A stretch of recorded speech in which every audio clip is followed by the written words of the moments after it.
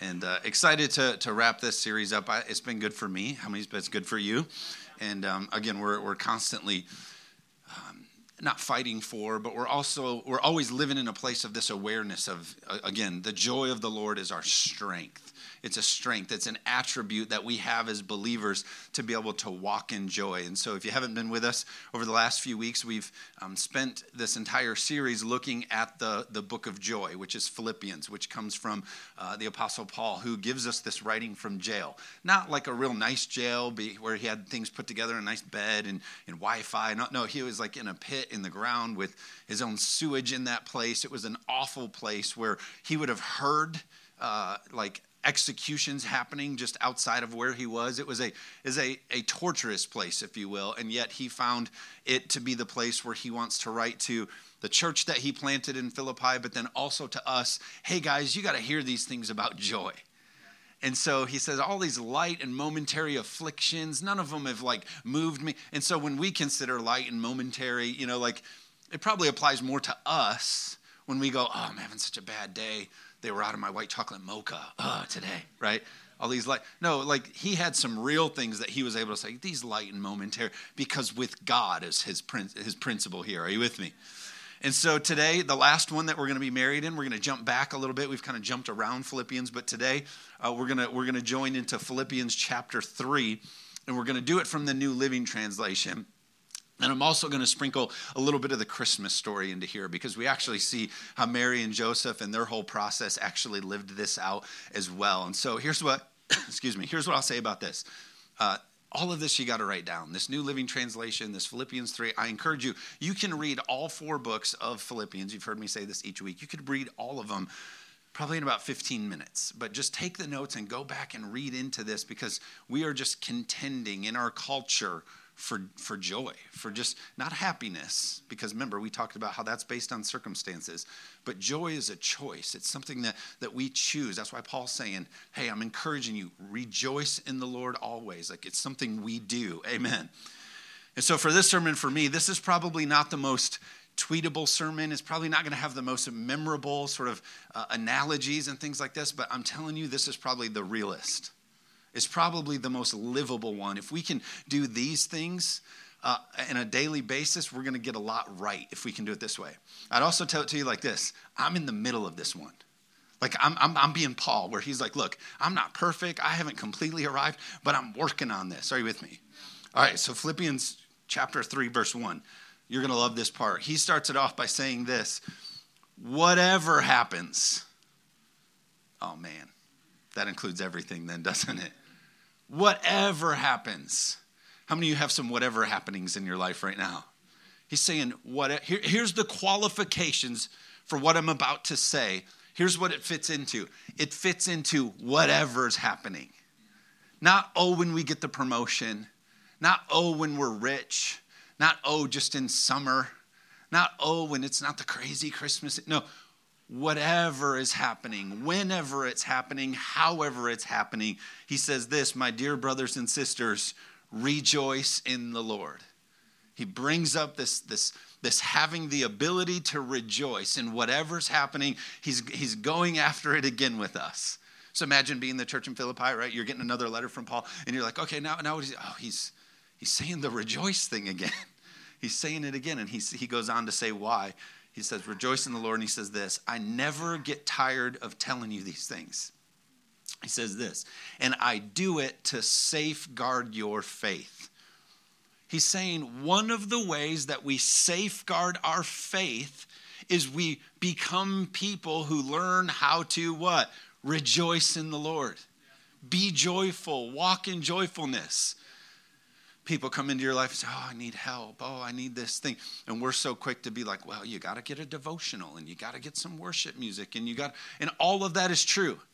But he's literally writing to us and saying, hey, one of the safeguards too is that you learn to be a person who can rejoice and be joyful in what the Lord is doing in your life.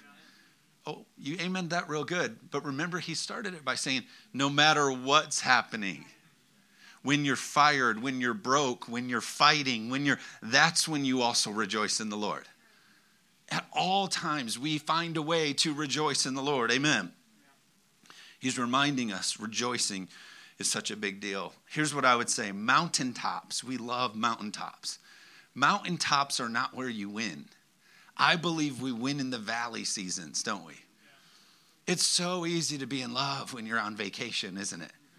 Everything's going good and it's a mountaintop. But when you're pressing in and it's hard and you have circumstances that aren't lining up with your dreams, that's when it's, are you with me?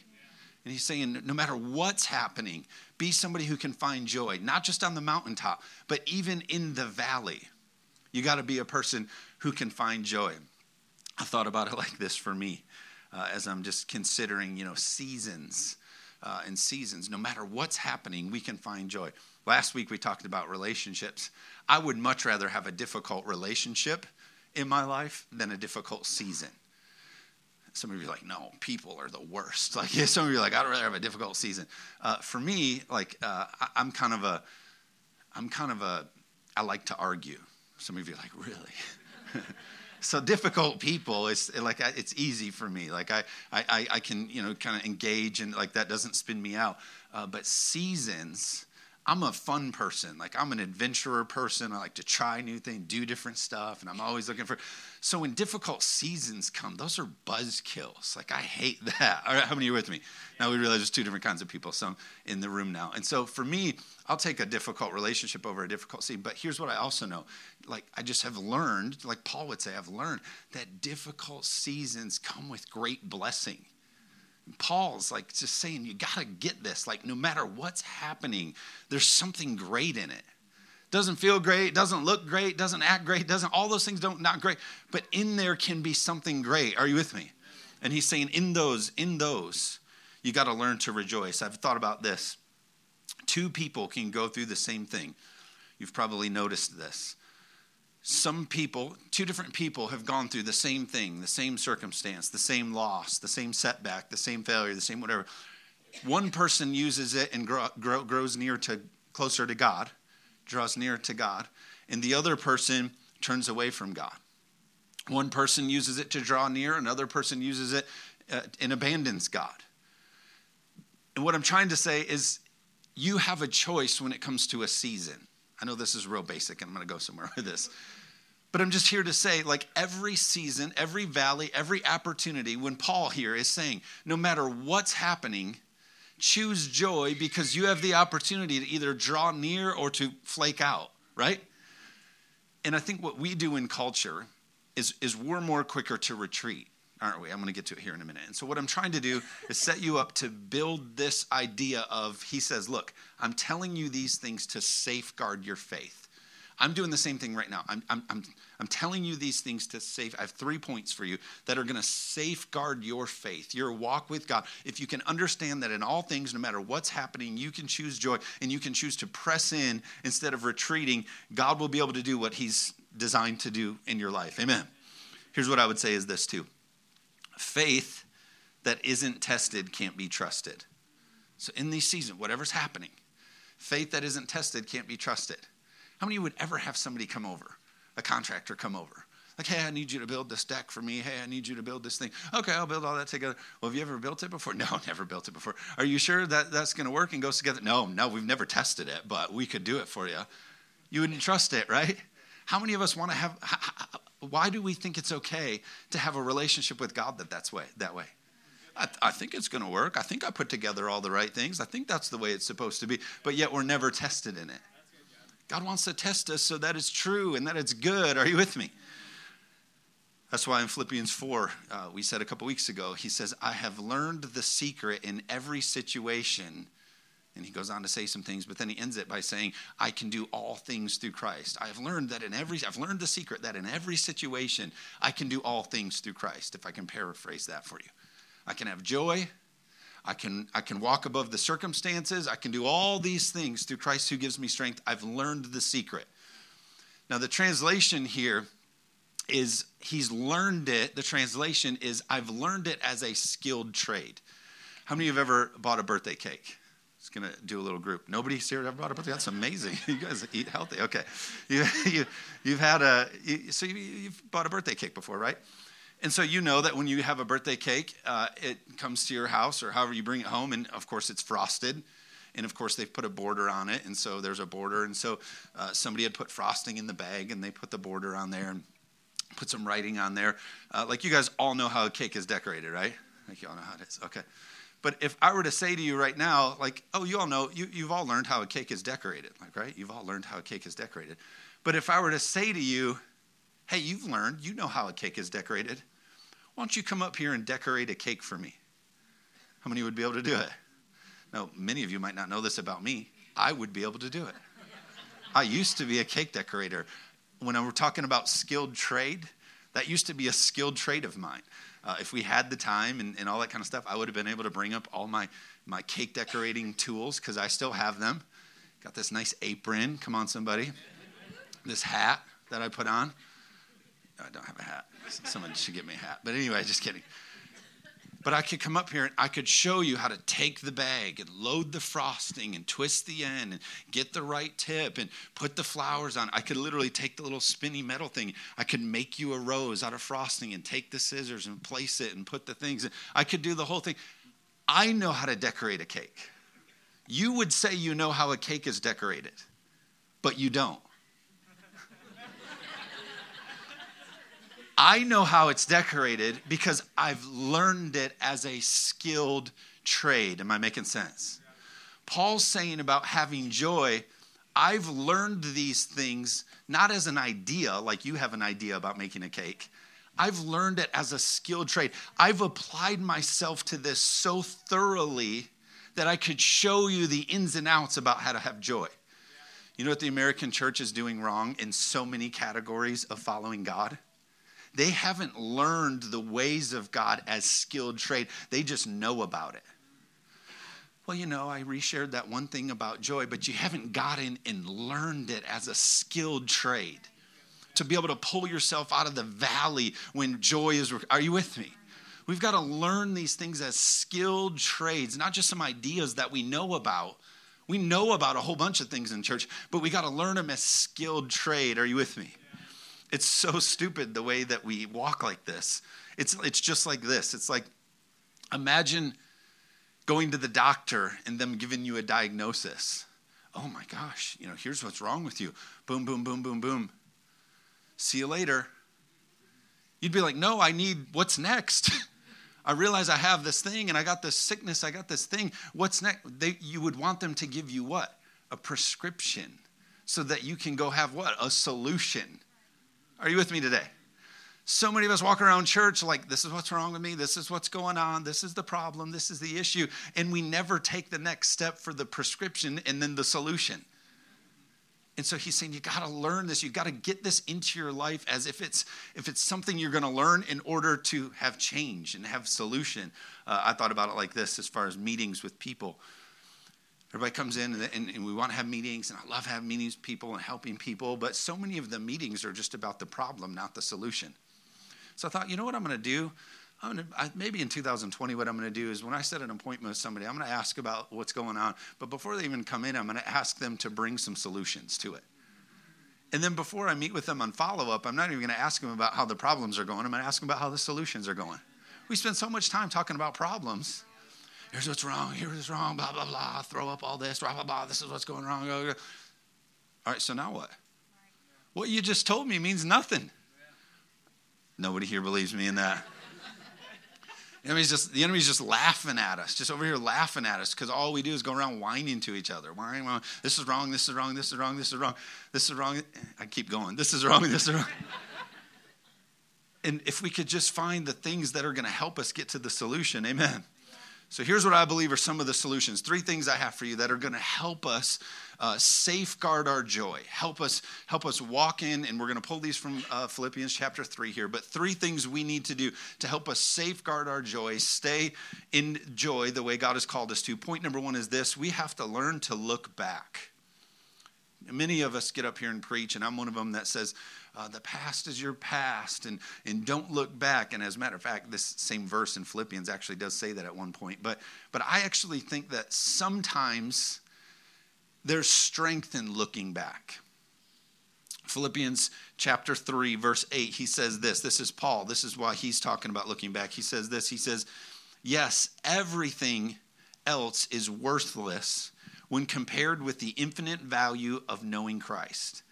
For his sake, I have discarded everything else, counting it all as garbage, so that I could gain Christ. What he's saying is this. He's saying, look, of all of the things I can get cranky about, of all the things I could lose my joy about, of all the things that I could get upset about, all of that stuff is garbage when I look back at how I used to be lost, but now I'm found. When I look back at the fact that I have a history of victory with God. Anybody with me today? I'm tempted to lose my joy. I'm in this struggle. I'm in the valley. But if I just take a minute to look back and see how good God has been.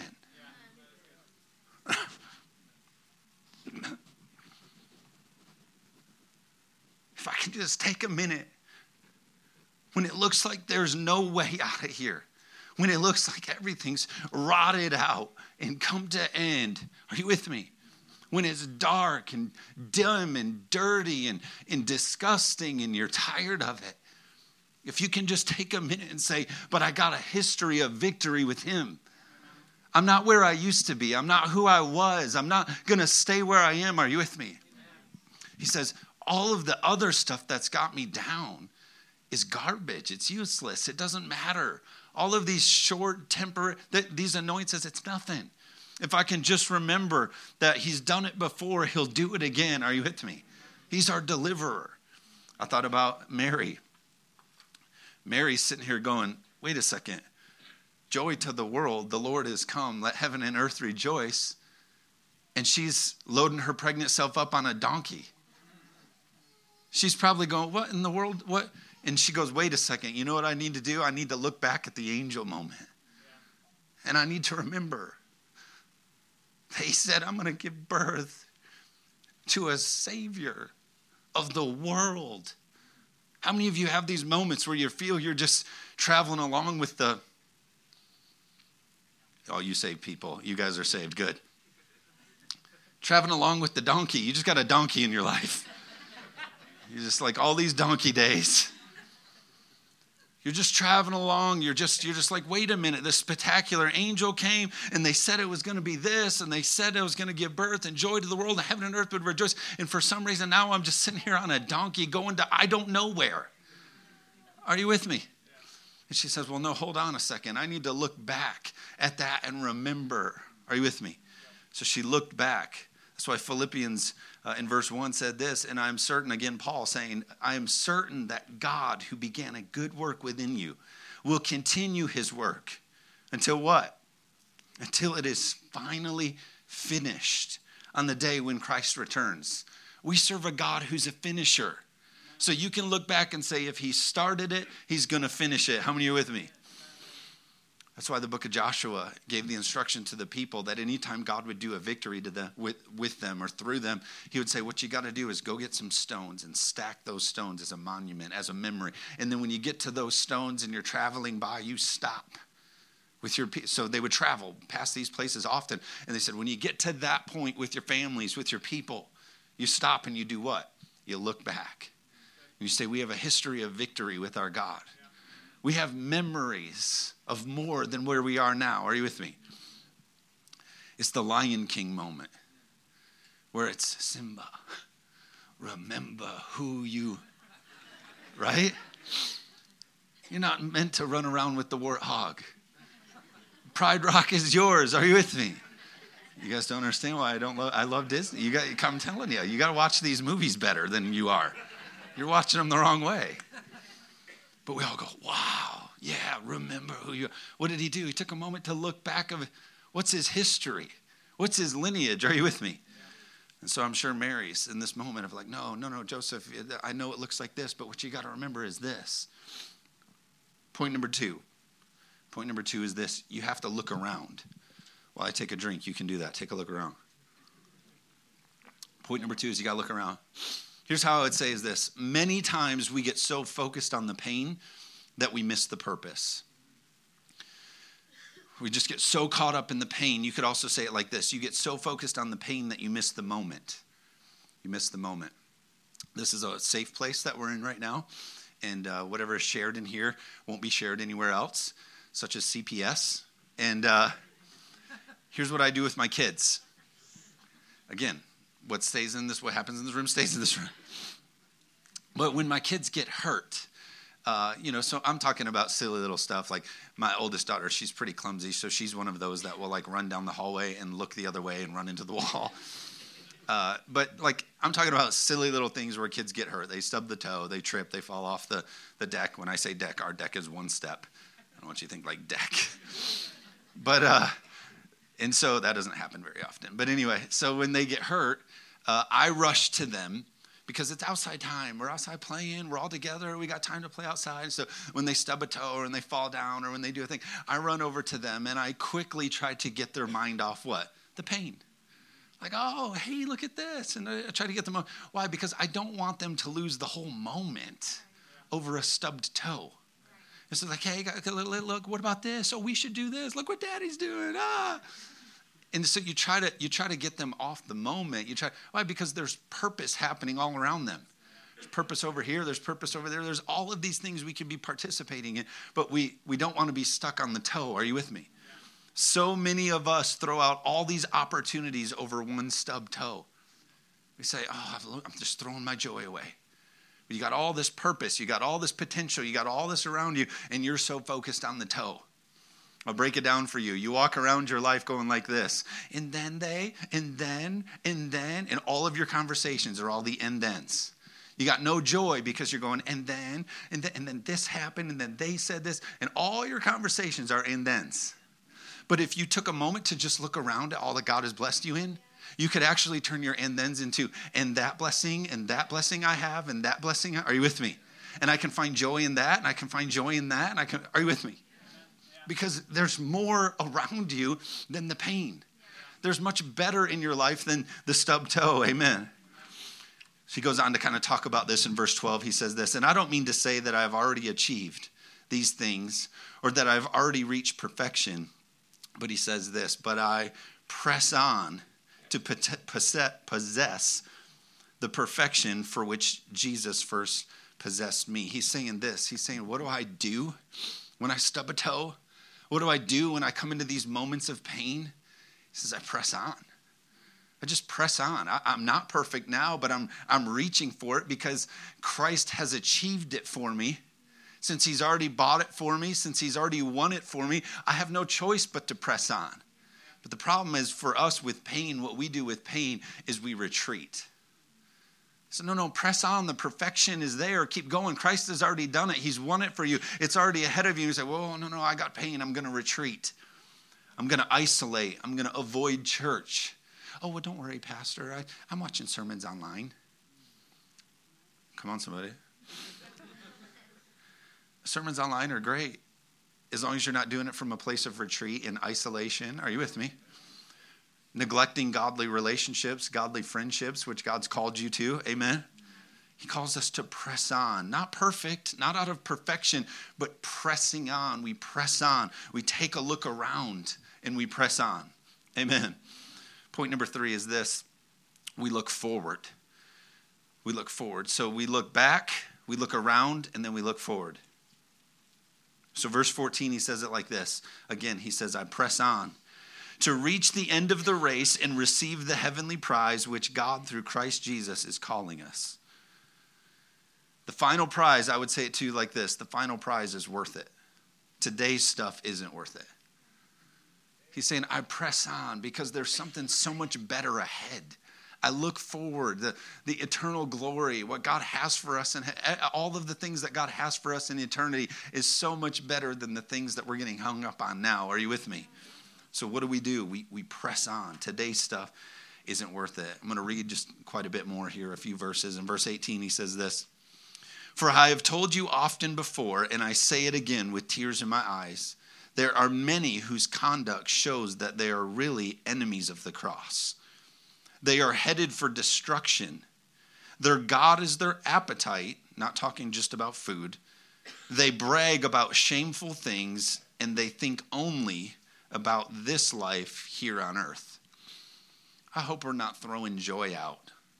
I hope we're not throwing purpose out. I hope we're not throwing out what God has for us because of our selfish appetites, because we're busy bragging about shameful things, and we're thinking only about this life here on earth.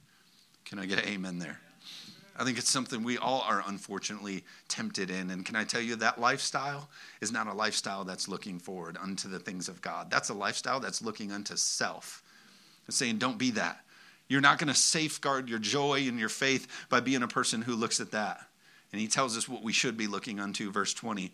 But we are citizens of heaven where the Lord Jesus Christ lives, and we are eagerly awaiting for him to return as our Savior. He will take our weak mortal bodies, change them into something glorious like his own, using the same power with which he will bring everything under his control. We look forward. Why? Because God's in control. At the end of the day, when we lose our joy, when we throw things away in the valley, when we get all caught up in our circumstances, it really comes from a place of thinking that we have to be the ones in control, not God. If we live in this place here where we say, I'm looking forward into what God is doing, has done, is working toward, and he's the one in total control, that's the better way to live. Amen. That's why we all know the famous Jeremiah 29:11. The New Living Translation says it like this. For I know the plans I have for you, says the Lord. They are plans for good and not for disaster, to give you a future and a hope. God wants you what? God wants you looking forward. Again, thinking about Mary, she was what? Had the ability to look forward. We're able to sing joy to the world and celebrate what we celebrate. Why? Because she didn't turn the donkey around. She was able to say, no, even in this moment, I know that what's ahead is better than what I'm experiencing. Are you with me? And so I look forward to the eternal reward that this season is going to produce. I'll close with this. Corrie ten Boom says this, which I think is just so incredibly powerful. She writes this in one of her books. She's kind of a Holocaust writer. She has all these things, but she says this incredible thought. She says this. She says, when a train goes through a tunnel and it gets dark, she said, you don't throw out the ticket and jump off. You do what? You sit and you trust the conductor. How many of us get in the tunnel or the darkness or the dark place? God's called you to it. You're riding with him. And then all of a sudden you get in a dark place. How many of us get up and jump off? Many of us are tempted with that, aren't we? I'm out of this relationship. I'm sick of it. Oh, this sobriety that God has done in my life. But now I'm in a dark place and I'm jumping off of it. Are you with me? All these temptations, all these struggles, all these frustrations. God's leading us. He's got the ticket into your destiny. And you get in this dark tunnel. And you say, I don't know what's happening. I better jump. Or we can be like this. We can sit and just trust that the conductor's got us. Amen. That he's leading us where we need to be led. That he knows our circumstances. He knows the path. He knows the way. And it's just better if we sit trusting in him, looking forward. Amen. So I don't know what it is for you. I don't know which areas this is maybe affecting you more. Maybe it's been a long time since you've looked back and thought, you know what? God's been good to me. I'm so grateful I'm where I am and not where I used to be. I got a history of victory. If God's done it before, he'll do it again. Maybe that's where you need to spend some time. Maybe for you, it's you got to spend some time just looking around. This Christmas, you're just what I mentioned. And they. Don't spend that time doing that this year. Spend some time looking around at all the blessings and say, and that, and this, and that, and this. Spend this season being thankful and joyful in what you have where you are. Amen. And then for some of us, we just got to remember, hey, this season isn't perfect. And this pain is real. But I'm going to press on. Because I'm not going to lose this moment. I'm not going to lose this potential of this moment that God gave me. I'm not going to retreat. I'm not going to isolate. I'm not going to throw it away. Instead, I'm going to press on toward what God has for me because it's better than where I am. Amen.